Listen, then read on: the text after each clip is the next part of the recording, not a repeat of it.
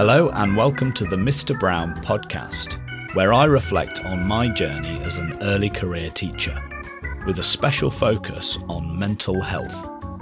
I am your host, James Brown.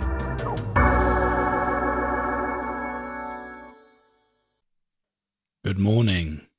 Today I plan to talk about 3 things, but only briefly. This morning I've already spent an hour or so featuring as a guest on another teacher's podcast. That's the Teaching Mindset podcast. We had a fantastic discussion. Me and John, the host, he's a primary school teacher, and I'll be sure to publish that episode here on my podcast once it's available. And I very much recommend checking out what John's doing over there on his podcast too. Again, I'll post all the links when I publish that episode. Anyway, the 3 things I want to talk about today. First, a teacher's worst nightmare, I think, is finding yourself teaching something that you don't really know anything about. Honestly, the stuff of nightmares. Well, for me, that often features in my teaching-related nightmares, but also just not being able to find the room. That's very stressful. But anyway, the idea of being required to teach something or finding yourself teaching something that you don't know anything about, or even perhaps you don't feel you know enough about, terrifying. Well, there have just been a few occasions in my short teaching career so far where I've strayed into territory and I'm talking about something to my students that I realise I don't know a great deal about. And in those moments, I tend to have more behaviour issues with my students.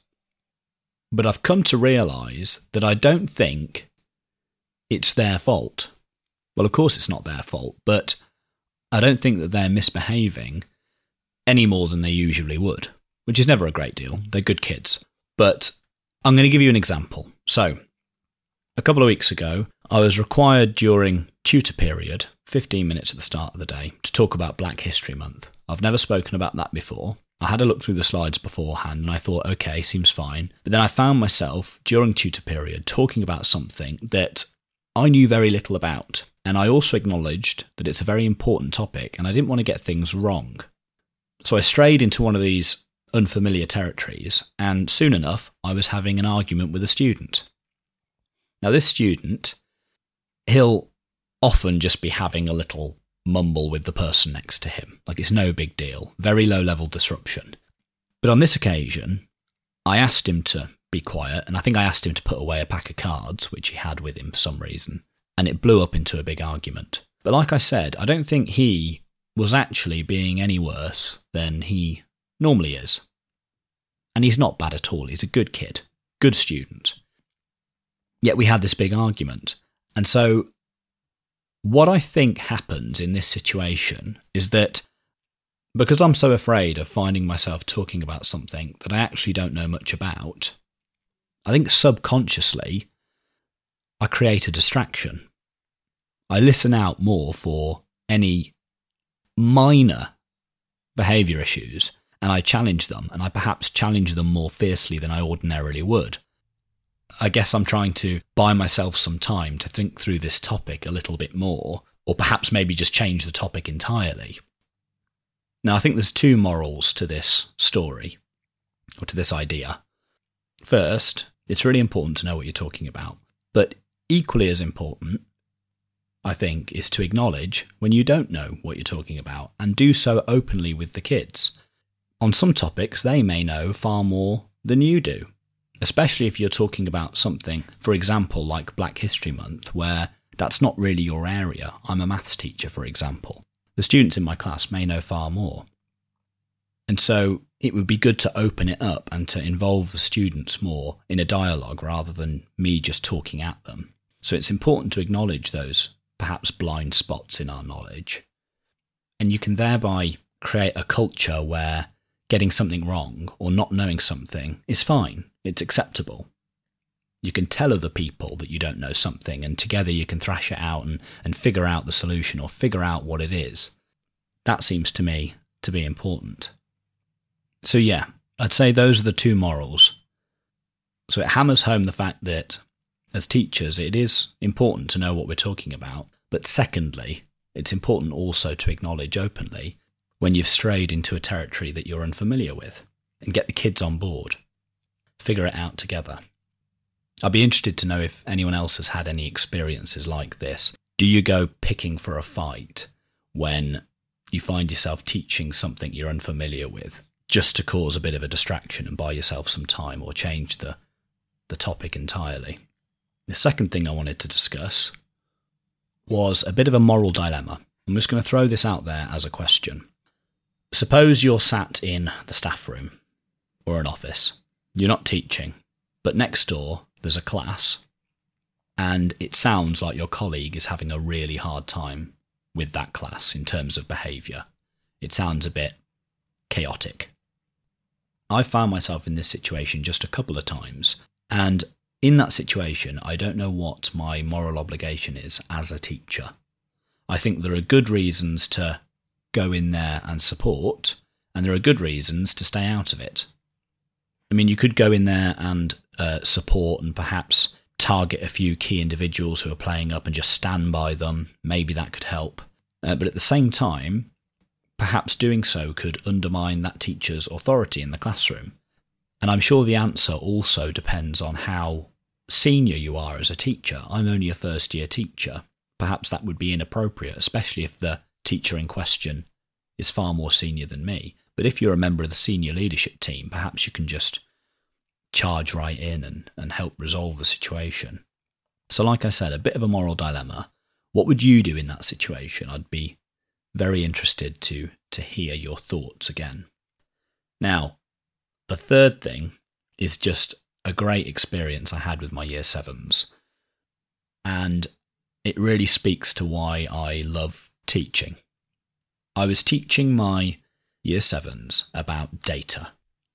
So data's just information, numerical information, very broadly speaking.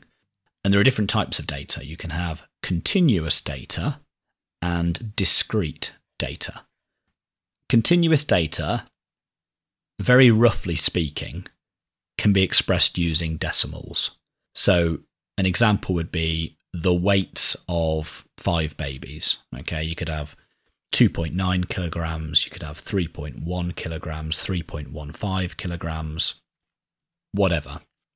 The idea is that with continuous data, if you've got two values, no matter how close they are together, you can always find another one in between it. Discrete data, on the other hand, can't be expressed in terms of decimals. You're dealing with whole numbers. An example would be the number of students in 5 classes. 28, 29, 30, 32, 27, whatever it might be. But you can't express that data in decimal form because you can't have part of a person. Anyway, I put that example to my year sevens. I explained it to them in much the same way I've just explained it now. And when I said you can't have part of a person, I saw them all really start to think. And sure enough, before I knew it, hands started to go up. I was like, okay, what's going on here? One student asked, could you not have half a person if you chop their legs off? And I said, very interesting question, but even if you chopped someone's legs off, even if you chopped all their limbs off, they still count as a whole person. So I thought I'd put that to bed. Another hand goes up. What if they're brain dead? And at this point, I didn't know how to answer. I'd like to think that someone who is brain dead, whatever that means, maybe in a coma, I'm not sure what the student had in mind. I'd like to think that they were still a person, but to be honest, I don't know. And so we very quickly strayed into this very philosophical territory about what constitutes a person. And the kids were so interested. They had so many ideas. I think it really speaks to this inherent curiosity that kids have. If you get them onto a topic or if you use examples that they find inherently interesting and they're happy to grapple with, the conversations are just amazing. So anyway, we had to bracket that. I said, right, we're going to bracket these philosophical questions. As for whether someone who's brain dead, whatever that means, as for whether they're a person or not, we'll put that to one side and we'll just carry on with today's lesson. But it was great.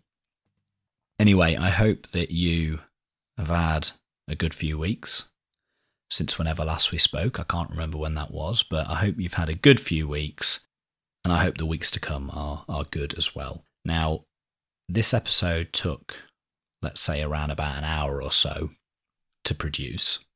Usually they take 2 to 3 hours because they're usually a bit longer than this.